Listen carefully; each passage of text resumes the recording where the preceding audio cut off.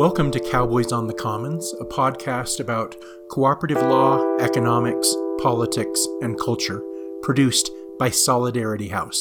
In this episode, we're talking to Cheryl Ring, an attorney and activist and friend, about the recent decision by the United States Supreme Court in Hernandez v. Mesa. The decision let a Border Patrol agent get away with shooting an unarmed Mexican child from across the border, but its implications are even more frightening than that, and underscore the reason why we have to fight fascism on all fronts. Before we talk to Cheryl, I want to talk to you about this show and Solidarity House Cooperative. We bring people a ton of content for free on material politics, the struggle against capitalism, racism, sexism, ableism, and more, the search for cooperative alternatives, and the importance of building a universal and diverse movement for a better world. We do this from our communal space here in Laramie, Wyoming, which also houses activists and artists, both settled and in transition, hosts public, political, and educational events, and is a socialist homestead in the belly of the beast of fossil fuel capitalism. In order to keep producing this content, we need your support. Please become a subscriber at patreon.com/solidarityhouse. That's patreon.com/solidarityhouse. Every penny of support we get goes right back into expanding our production, our projects, and the living and working space we provide to all who need it in the journey to a just and peaceful world. That's patreon.com/solidarityhouse. And now, here's our interview with Cheryl Ring about the Hernandez v. Mesa decision.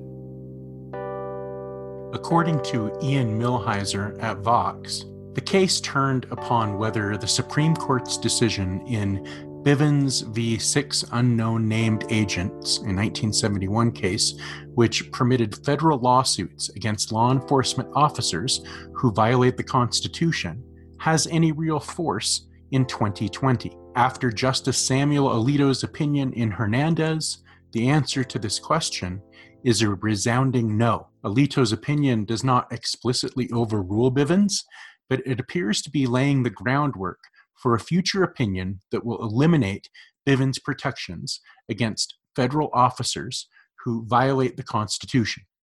Notably, Justice Clarence Thomas wrote a separate opinion in which he argues that the time has come to consider discarding the Bivens doctrine altogether.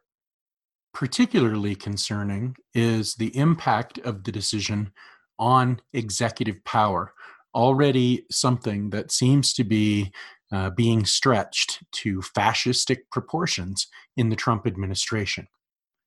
According to Millhiser at Vox, setting aside the fact that there are court cases stretching back at least 200 years holding that government actors may be sued when they violate the law, Alito's view of the separation of powers is debatable.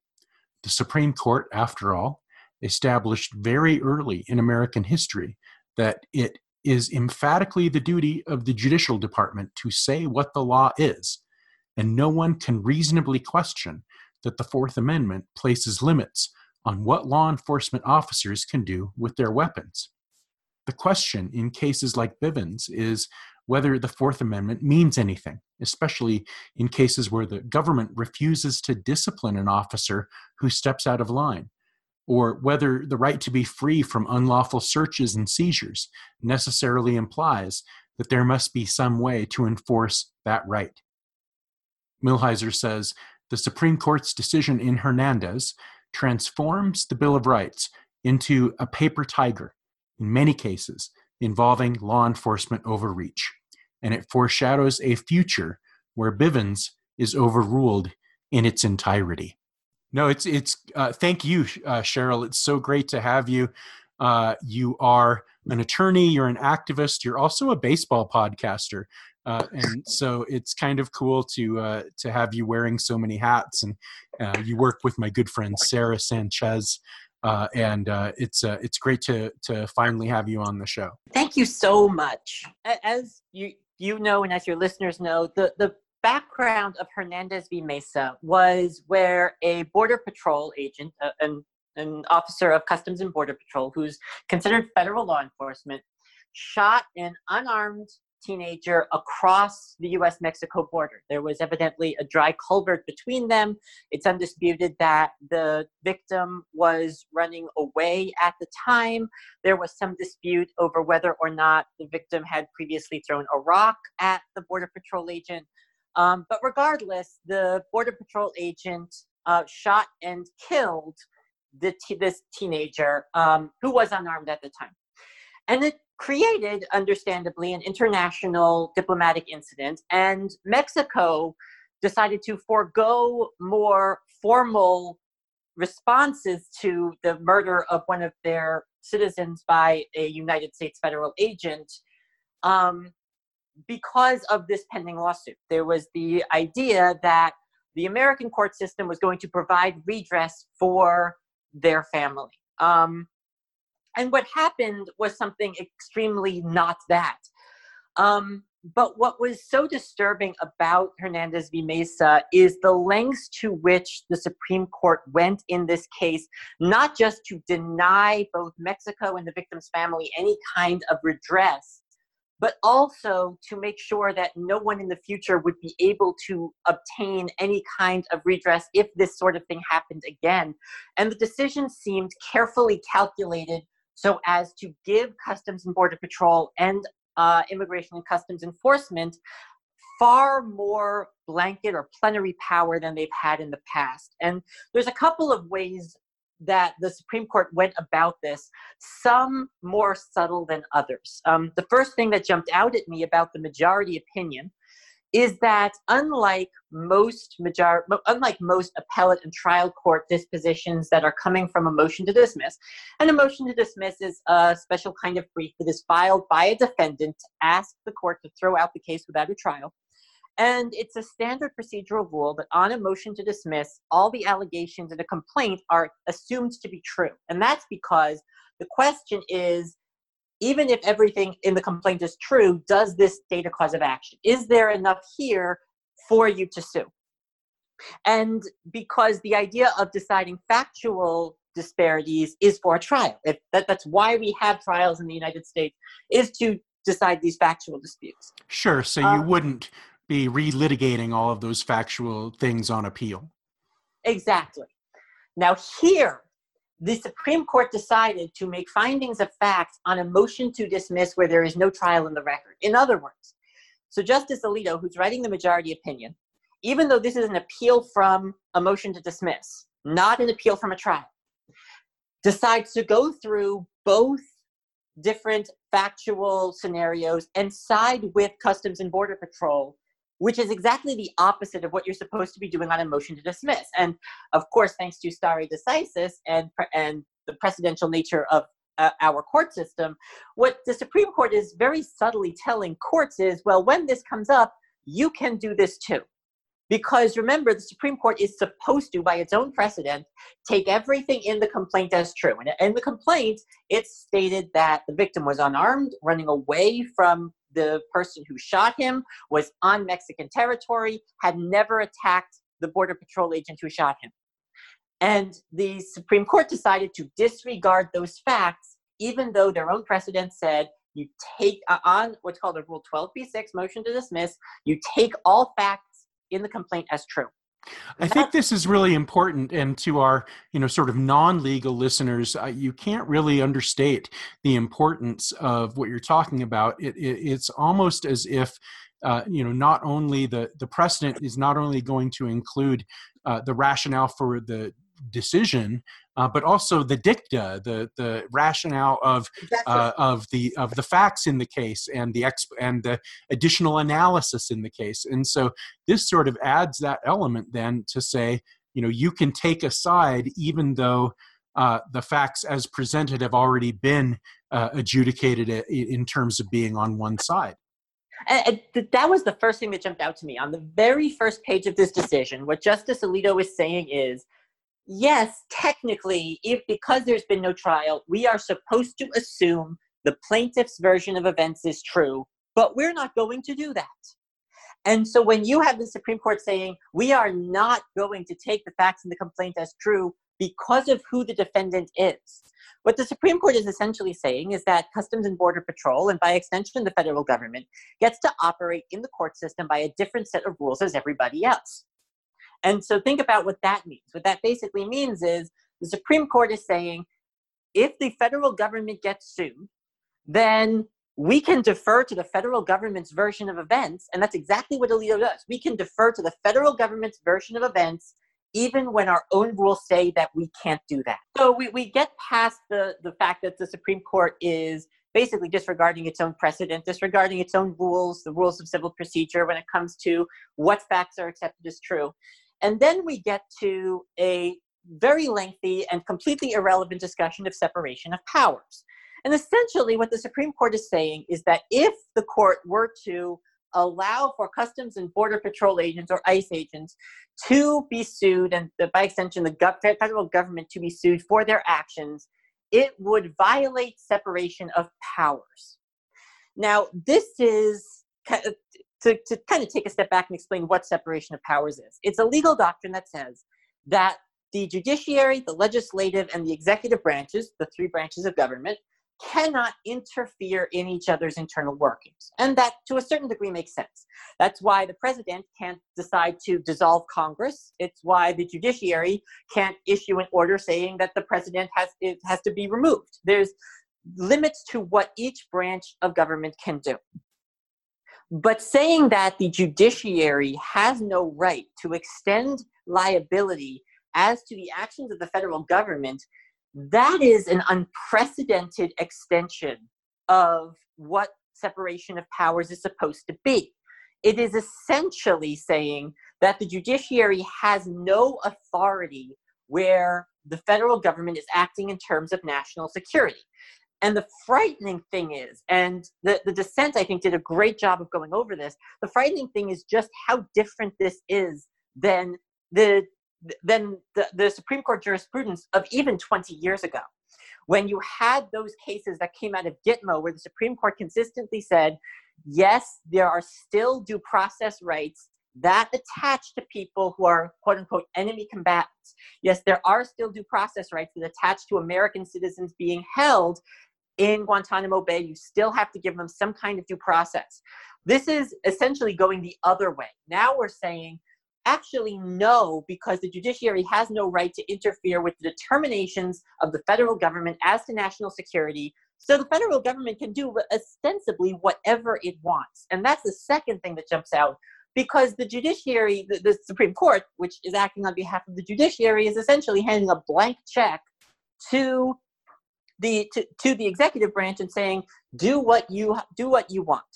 Now, here's why this is broader than just what applies to Bivens claims. And so to explain Bivens, Bivens is a Supreme Court case that essentially is a federal court analog for what's called a Section 1983 claim. Section 1983 is a statute that allows for a person who is injured by a state court actor, like a state police officer or a sheriff who is acting, quote unquote, under color of state law and exceeds their authority in a racist way or a misogynistic way or some way that causes harm. And that's an oversimplification, but it'll do for our purposes. So if, for example, you were pulled over for speeding or you were pulled over for driving while black and a police officer pulled their gun and it was not necessary to do so just because the police officer is racist, it's a 1983 claim that you would bring to vindicate your rights. And Bivens was the Supreme Court case that said, yes, we can do that for federal court too. We can do that for federal officers also.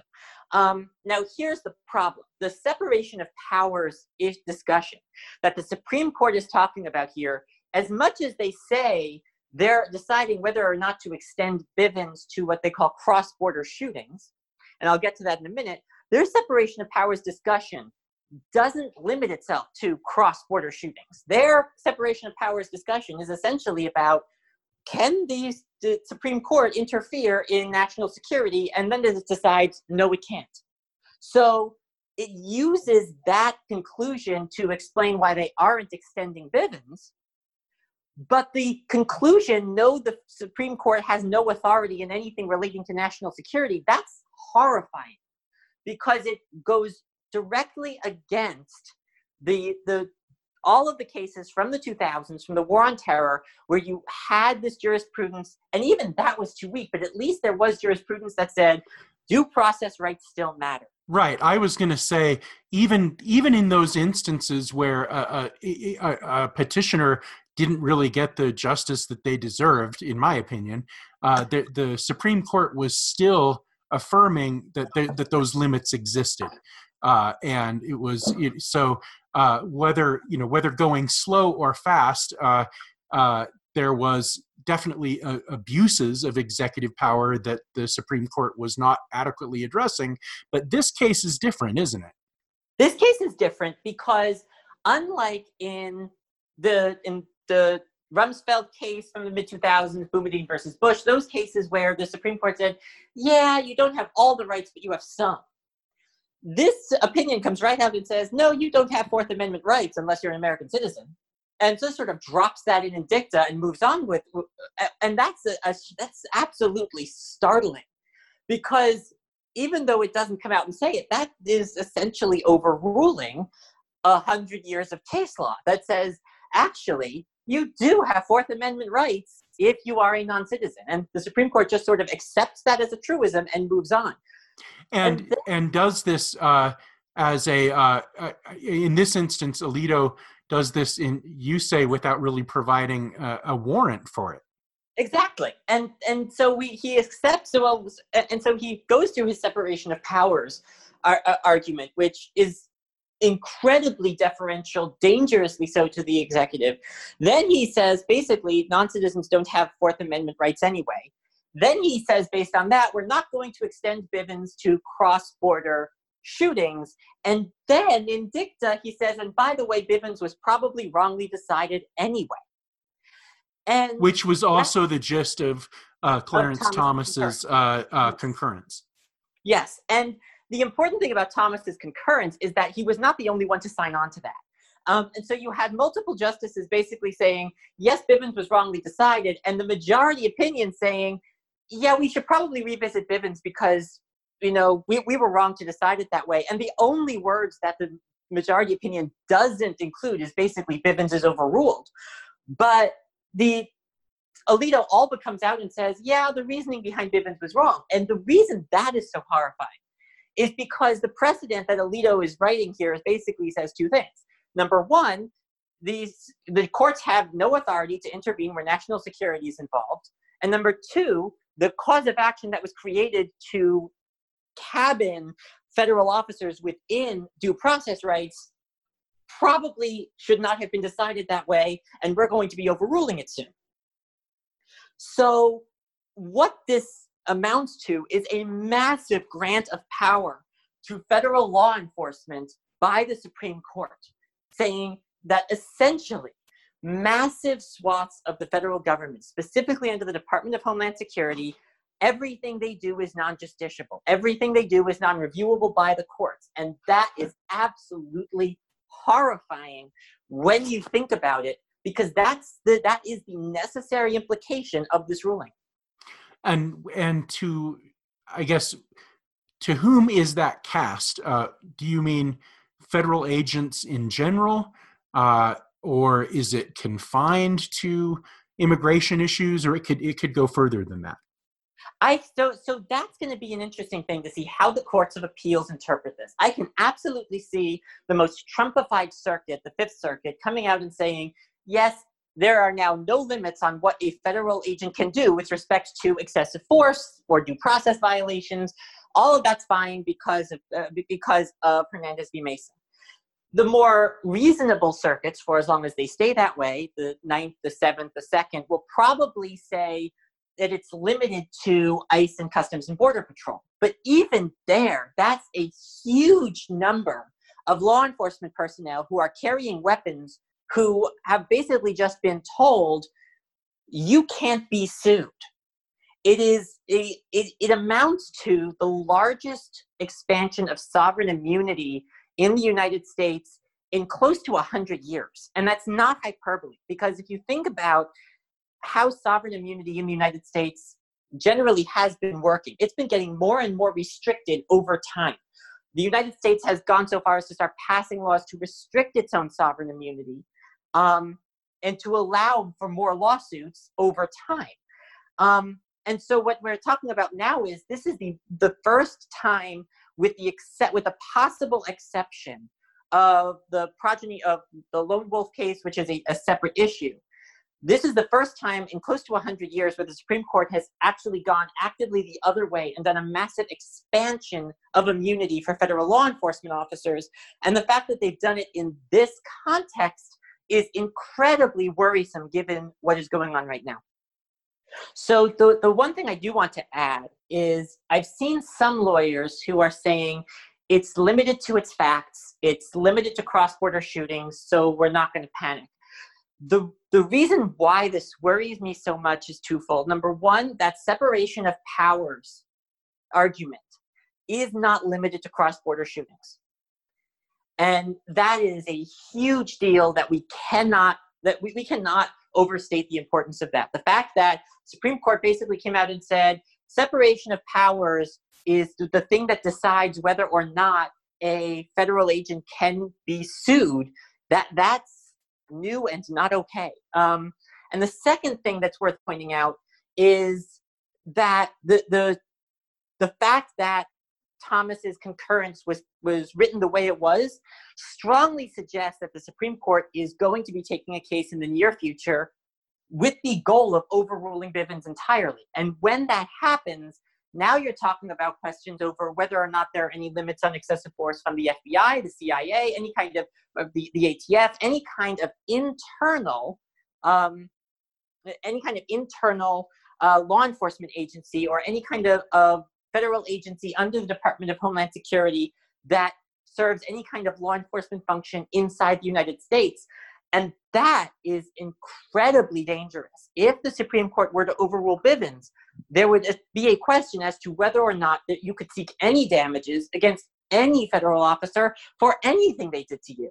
And that would be a truly remarkable expansion of federal power, even beyond what we've already seen. I think this underlies two imperatives, political imperatives, and they're complementary, even though not everyone, I think, sees them as complementary. One is real grassroots efforts to mobilize people in resistance and in protest against abuse of executive authority.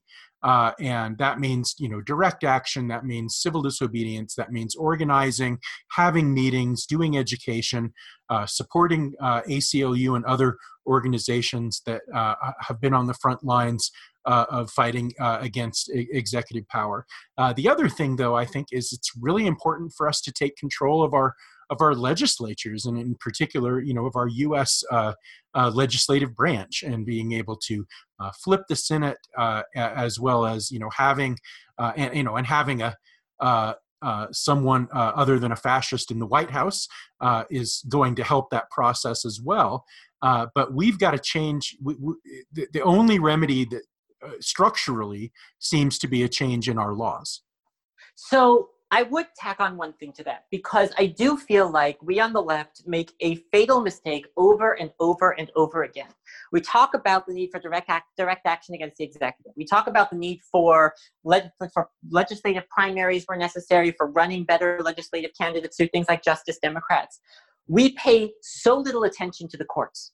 Right now, 1 in every 4 appellate court judges and 1 in every 6, I have that backwards, 1 in every 4 trial court judges and 1 in every 6 appellate court judges in the United States was appointed by Trump.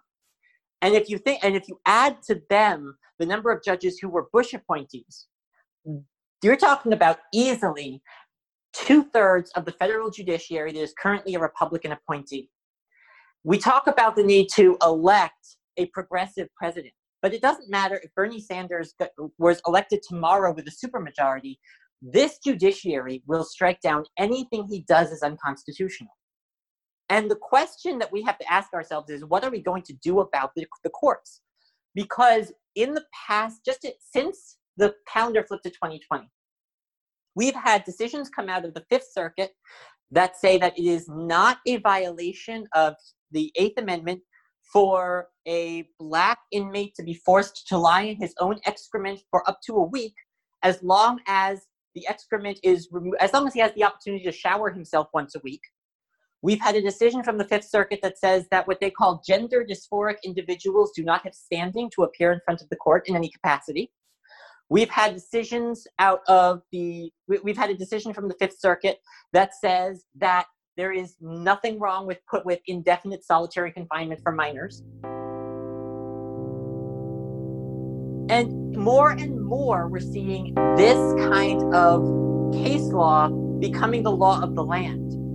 And what I'm begging of activists is to recognize the big battle right now isn't for the presidency. It isn't for the legislature. Yes, they matter, but it is very much for the justice system. We have in New York an ostensibly progressive state where there was just a new cash bail reform law passed. And in order to prevent prosecutors from quitting en masse, a trial court judge, sua sponte, declared the whole thing unconstitutional because of how incestuous the relationship is in this country between judges and government attorneys. So what we have right now, and Sandra Day O'Connor used to do some amazing work on this, talking about the need to eliminate judicial elections and prosecutorial elections because judges and prosecutors shouldn't be popularly elected, and they're bought and paid for. But this is something where we absolutely need to start talking about how do we take back the judiciary? How do we get prosecutors in place who are actually going to act in a progressive manner? How are we going to fix a judiciary that has essentially decided that half the country isn't worthy of civil rights? Because that's what we're seeing out of the Supreme Court right now. And for every bad decision that comes out of the Supreme Court, like Hernandez v. Mesa, there are a dozen that I'm seeing every week coming out of the courts of appeals that are even worse. And remember, Fifth Circuit, for example, that covers 3 states. And now in 3 states, it's legal to force a Black man to lie in his own shit for a week, as long as he gets to shower at the end of the week, because that's considered reasonable punishment. So we need to pay attention to what is happening, because the elections will only take us so far, and the judiciary is where the fight is really going to be in the next 50 years. Our work is definitely cut out for us. So Cheryl Ring, I want to thank you, because even though this is really, really serious and scary stuff that we're talking about, it's great to have allies on who can talk about it with as much knowledge and commitment to the facts as you can. So I hope we can do this again real soon. Thank you so much for having me, and I'd love to come back whenever. Your support on patreon.com/solidarityhouse ensures that we can deliver this content to the public for free.